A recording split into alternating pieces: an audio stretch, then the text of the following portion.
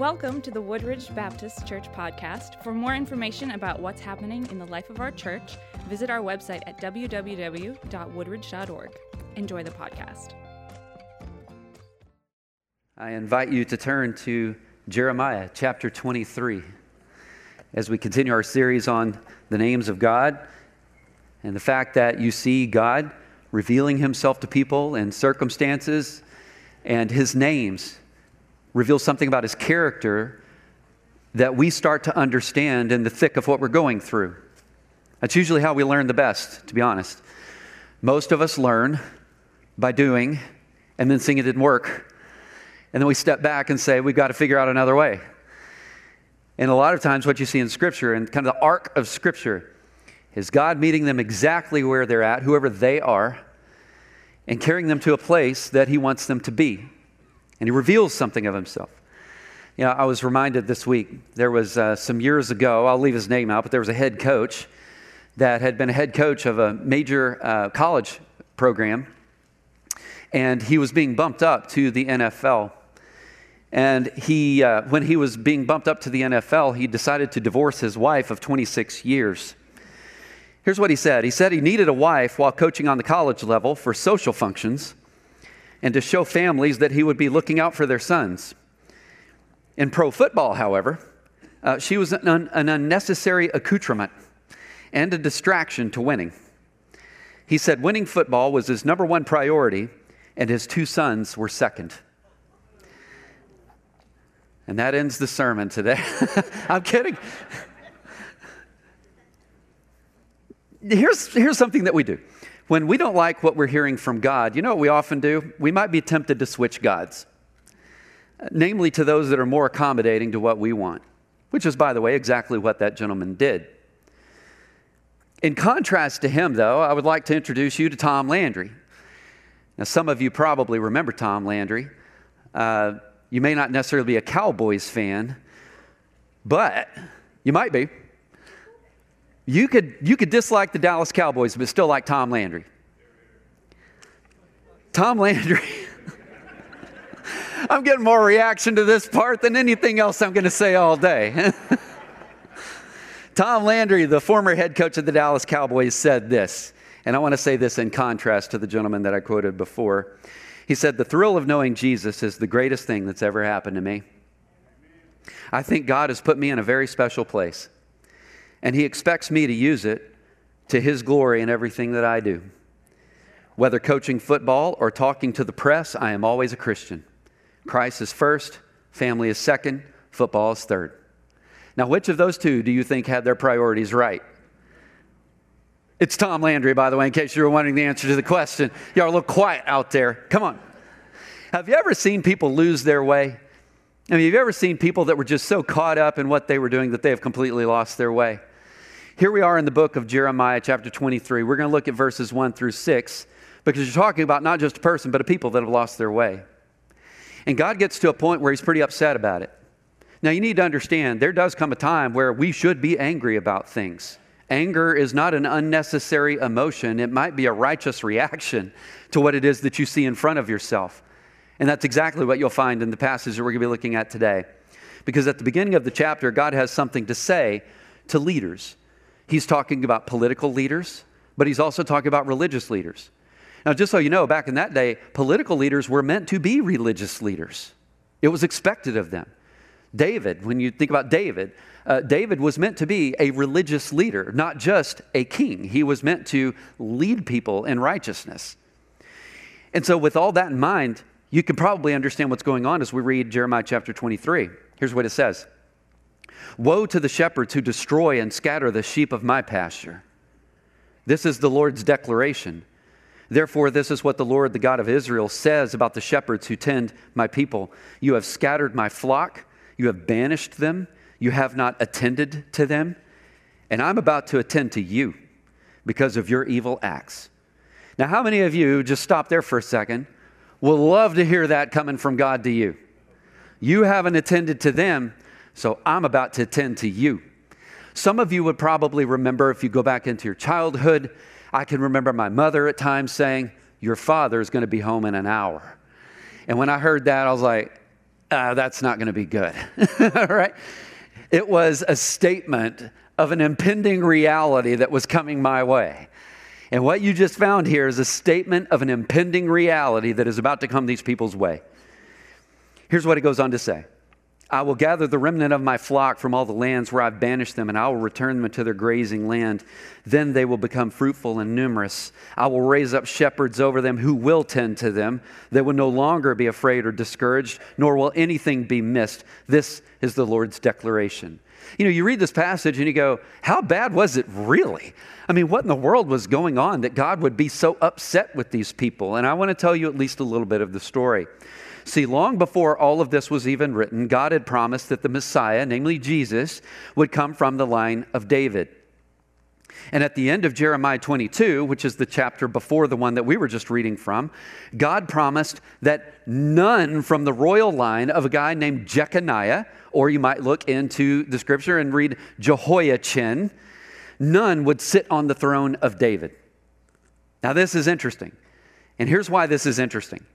Is because you have a curse that is pronounced on a guy named Jeconiah, who is, according to Scripture, directly in the line of David. Jesus, who is the Messiah, is from the line of David, but nothing that will be blessed, you see the curse, will come from the line of David. You go, how does that work? I mean, how can the Messiah be of the line of David, but nothing good come from the line of David? Well, I'll tell you how. In 498 BC, because all this goes back before a guy named Jehoiachin, to his father named Jehoiakim. Now, they're very closely named, right? So Jehoiakim, he's the king of Judah. And according to 2 Kings 23, this guy was incredibly evil. He reigns for about 11 years. The Babylonians, by the way, were basically sitting at the doorstep, right? So you have him leading. The Babylonians are more or less surrounding them, but not invading them, not taking them over. Jeremiah, who's writing this, is called the weeping prophet because he's aware of what is going to happen to the people of God. He knows what's coming. Jerusalem is going to be taken by a guy named Nebuchadnezzar. It's going to be destroyed. The people are going to be killed or they're going to be taken in captivity. So he keeps warning Jehoiakim, you need to change. You need to repent. You need to lead and live differently. And I know you're wondering, how did he reply to the prophet that was speaking to him? And it was like deaf to it. He wasn't going to listen to what he was saying. And he kept leading the people in the wrong way. And of course, the people just keep following. Strikingly, Jehoiakim doesn't like Jeremiah. I know you're stunned by that. You know, the guy that's calling him out, he's like, I don't think I like him. Jehoiakim could not believe, by the way, that any of this would actually ever happen. That's not going to happen. And that's what he would say to Jeremiah. He continued his idolatry. And what's more is he said this, since we are Jehovah's chosen people, we're automatically protected from judgment no matter what we do. And Jeremiah is sitting there saying, I'm telling you what's coming unless you change. So when Jehoiakim had reigned 3 years, his first son was born. And Jehoiakim named his son Jeconiah. And just so you know, the Je in his name, the J-E, means Jehovah. And his second part, Kaniah, means signet ring. Now back in that day, a signet ring meant something. It was a sign. It was a sign or a symbol of authority. It was a sign or a symbol of power. And so you have this boy whose name is Signet Ring, and Jehoiakim gives him this name, Jehovah's ring is on this boy. Now, he's not unaware of some things that Jeremiah has told him, namely that the root of blessing is cut off because of you. And so he still names his boy God's blessing. He knew better. The question becomes, how does this work? I mean, how can a Messiah come up from a line that Jeremiah just said the Messiah can't come from? I'm going to give you a couple ways of thinking about it. One way of thinking about it, and you see this in Jeremiah 22, 24, and 25, says, as surely as I live, declares the Lord, even if you, Jehoiachin, son of Jehoiakim, king of Judah, were a signet ring on my right hand, I would still pull you off. I'll deliver you into the hands of those that want to kill you, those you fear, Nebuchadnezzar, the king of Babylon, and the Babylonians. I would still deliver you. And then in Jeremiah 22:30, record this man as childless, a man who will not be successful in his lifetime. None of his descendants will succeed in sitting on the throne of David or ruling again in Judah. Again, how does it work? There are three possibilities that are out there. Here's the first. One is that the offspring mentioned in the curse might be limited to the king's own children. That is, his immediate son or his immediate child. On a related note, the phrase in his lifetime could apply to the entire verse, but maybe it just applies to him. The blessing stops, and then maybe the blessings could pick up another time. Some think that's fair, because the second rendering of it is because of something that happens later. There's another guy that shows up in Scripture, and that maybe God had reversed the curse on Jeconiah. It's hinted at another prophet, a guy named Haggai, if you've ever heard of him, who told Zerubbabel, I'm giving you a lot of names today, y'all hanging in there with me? So he tells Zerubbabel, who is Jeconiah's grandson, that God would make him a signet ring on his hand. So maybe there had been some restoration there. You're cut off, but I'll restore something through your line a little bit later. But there's a third possibility here that we have to focus on today. And maybe it's the virgin birth of Jesus himself. Because you see, when you look at the lineage of Mary, Mary also comes through the line of David. And there's nothing that connects on that side, the father's side, to Jeconiah, because Jesus had no earthly father. He was born of a heavenly father. Maybe that's it. And so what God does is he restores a line of blessing. There's a Messiah that he promises is Jesus himself that comes through the line of David. Good news, the line of David traces through Mary as well. Maybe. But then you go, why does all of this matter? And the answer is, if you have a people that have become so evil, that were chosen to be a blessing to the nations, but they have so walked away from God that God says, I'm going to cut you down like a tree, which is what he says. He says, instead, I'm also going to continue to do another work. I'm going to bring about, you'll see in verses 5 and 6, a shoot. So let's look at it. It says, the days are coming, the Lord's declaration, when I will raise up a righteous branch for David. He will reign wisely as a king and administer justice and righteousness in the land. In his days, Judah will be saved. Israel will dwell securely. This is the name that he will be called, Jehovah Sidkenu. The Lord is my righteousness. That's his name. You're going to see a king that is unlike any other king that you've ever seen. And he's going to be wise. He's going to lead justly. He's going to lead the people well. You need to remember something that's mentioned in the Sermon on the Mount in Matthew chapter 5, verse 6. Blessed are those who hunger and thirst for righteousness, for they will be filled. And here you have the name of God that is given, the Lord that is my righteousness. We should see a connection in Matthew chapter 5. Blessed are those that hunger for righteousness and the filling of righteousness. You have to hunger for him to have righteousness, is the point that he's trying to make. I mean, if you're not hungry, that's a pretty good indication that you're not well. If you go on for 1 week, 2 weeks, 3 weeks, 4 weeks, 5 weeks, and you go, you know what? I still don't feel a need to have breakfast. I still don't feel a need to have lunch. I still don't feel a need to have dinner. That would probably, physically speaking, be a good indicator that something is wrong with your body. In Matthew chapter 5, in the Sermon on the Mount, if you're not hungering and thirsting for righteousness, that's a pretty good indication that your soul, something is wrong with it. You're eating the wrong food is what's going on. See, if you've become comfortable with wrong things, you lose your appetite for right things. Example, you can eat a bag of pork rinds, or you can have apples and cheese and mixed nuts.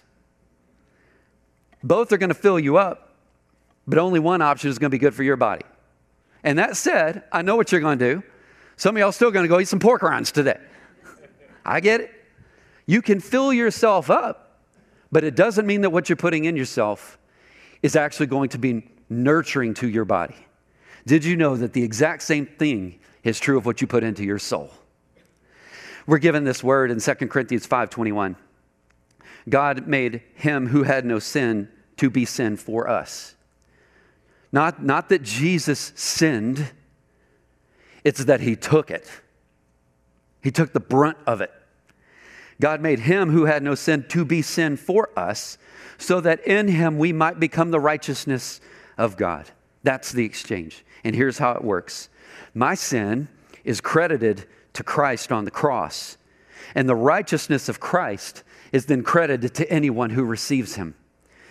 So wherever the one who is righteous dwells, that location becomes righteous. When you accept Christ, you have him and his Holy Spirit that indwells you. What has just happened to the location has changed. Something that wasn't there before is now there. Who is complete and holy and righteous indwells you. That's the exchange. I want you to imagine, here's another way of saying it. I want you to imagine that someone in their kindness gives you $1 million. Anybody for that today? I see the hands going up. Imagine that somebody gives you $1 million. See, now you have something that you did not have before, and it was credited to you by their favor. It was something that they did for you. But now that you do have it, you have resources available in your life to draw on, namely $1 million that you didn't have before. And if you can understand that illustration, you can understand what Paul is trying to tell you in 2 Corinthians 5:21. God made him who had no sin to be sin for you, to take it on for you, so that you might become the righteousness of God, so that you might become something that you were not before and without him. In 2 Corinthians 5:17, it says it like this, this means that anyone who belongs to Christ, Paul says, has become a new person. And you go, what does it mean to be new? And the answer is something about you changed. And the thing that changed when you accepted Christ was your standing, your position. You were once alienated from God. The new thing is you're not. You're united with him. And he says, the old life is gone. That old life of alienation is gone. God indwells you now. Something huge has changed in your life. And you have all of the resources of God inside of you because he indwells you for it. You see, you become new. You have a new orientation about things because you have the Spirit of God indwelling you. You see things differently. You value things differently. You have all of God's resources to draw on in your journey that you did not before. Moreover, the Holy Spirit who indwells you, and you see this in 1 John chapter 3, verse 9, is described as the seed. The Holy Spirit is the seed. The seed, however, is sown into a heart that's pretty messed up. Is that fair? I mean, when you came to Jesus and his Holy Spirit came into you, did the Holy Spirit not come into a pretty messed up space? And that seed that comes into you has the possibility of growing out into something that's amazing. But it's inhabiting a space that needs some work. But notice something has been put into you. Just like before, I was saying, hey, you can go snack on some pork rinds, or you can get some apples and cheese and peanuts because they're awesome, right? You can go do that. There's your choice. But what are you putting in there? Well, now that you have divine resources inside of you, the question is what are you going to feed the divine resources that are in you? What's that going to be? It doesn't mean it can't grow, but it does matter what you feed a plant with. If you put a plant in ground that has no soil, that plant's going to struggle, and I don't care how good of a plant it is. What we put into ourselves really matters. Did you know there are even some things that plants simply don't receive? For example, if you tried to feed your plants with WD-40, that just ain't going to go well. Did you know that? If you put borax out there on your plants, they're not going to look so good, and it's not going to take too long because it doesn't fit how they were made to thrive. So when we're choosing wrong instead of right, we're putting something in us that the Spirit who indwells us can't receive it. Have you ever put food in your body that basically led to food poisoning, and next thing you know, you're throwing up? Is because there was something that was in your body that your body could not receive. Do you know that the Holy Spirit that is inside of you will not receive the sin that you're trying to push down in you? It is going to fight back against it because this is the source of righteousness. That is who indwells you. However, when we choose what is right, it's like loading a plant with nutrient-rich soil. And when you tap into the righteousness that indwells you, holiness is what comes out of you. That's how change happens. I was giving some thought about this passage because it's a pretty great one to me. God did something for me, undeserved, but in his mercy and kindness, he did it. The Lord, my righteousness. Think of it like this.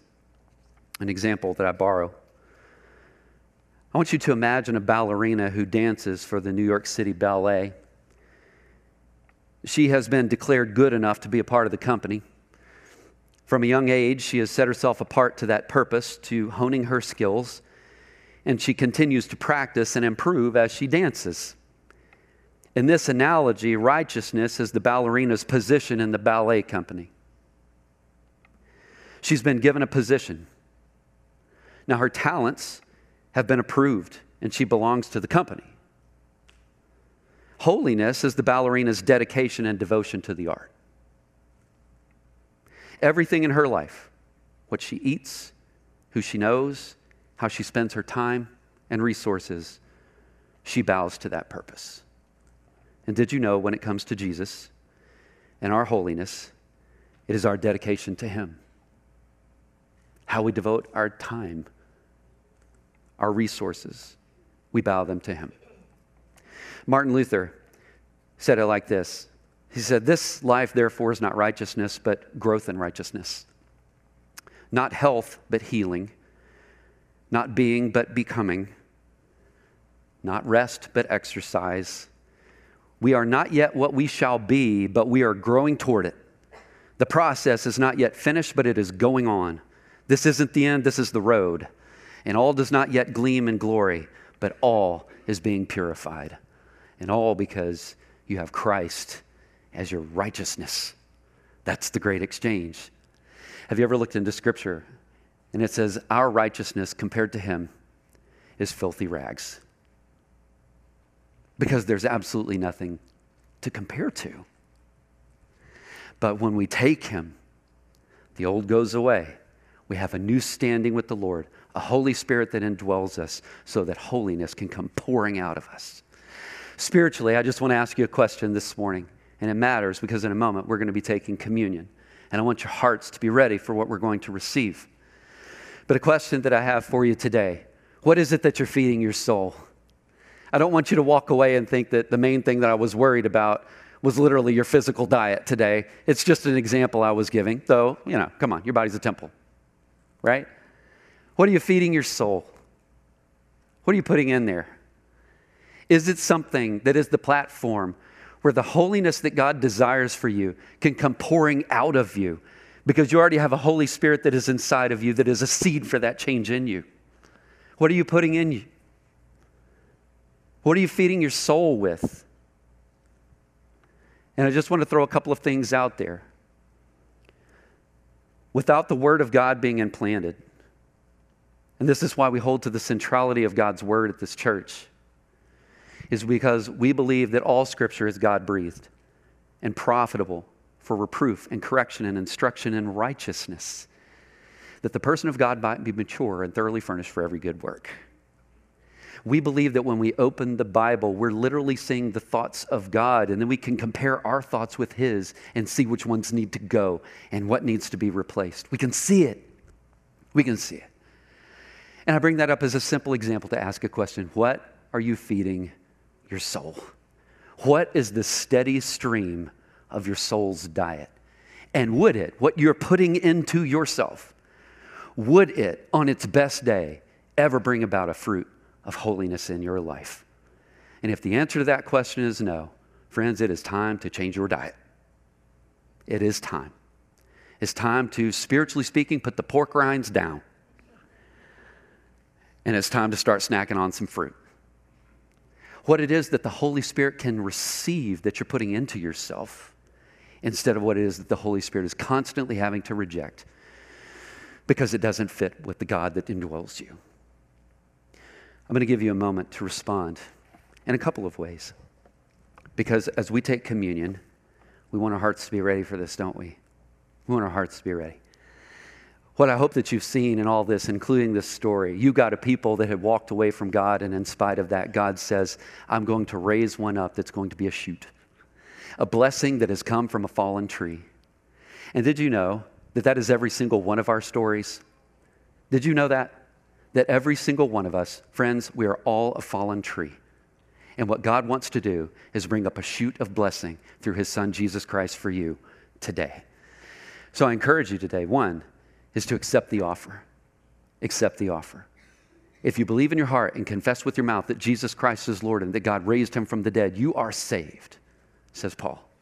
And we've prayed today would be the day of your salvation. But maybe for others of you, you've taken a pretty hard look as we've been looking at this today, and you say, you know what?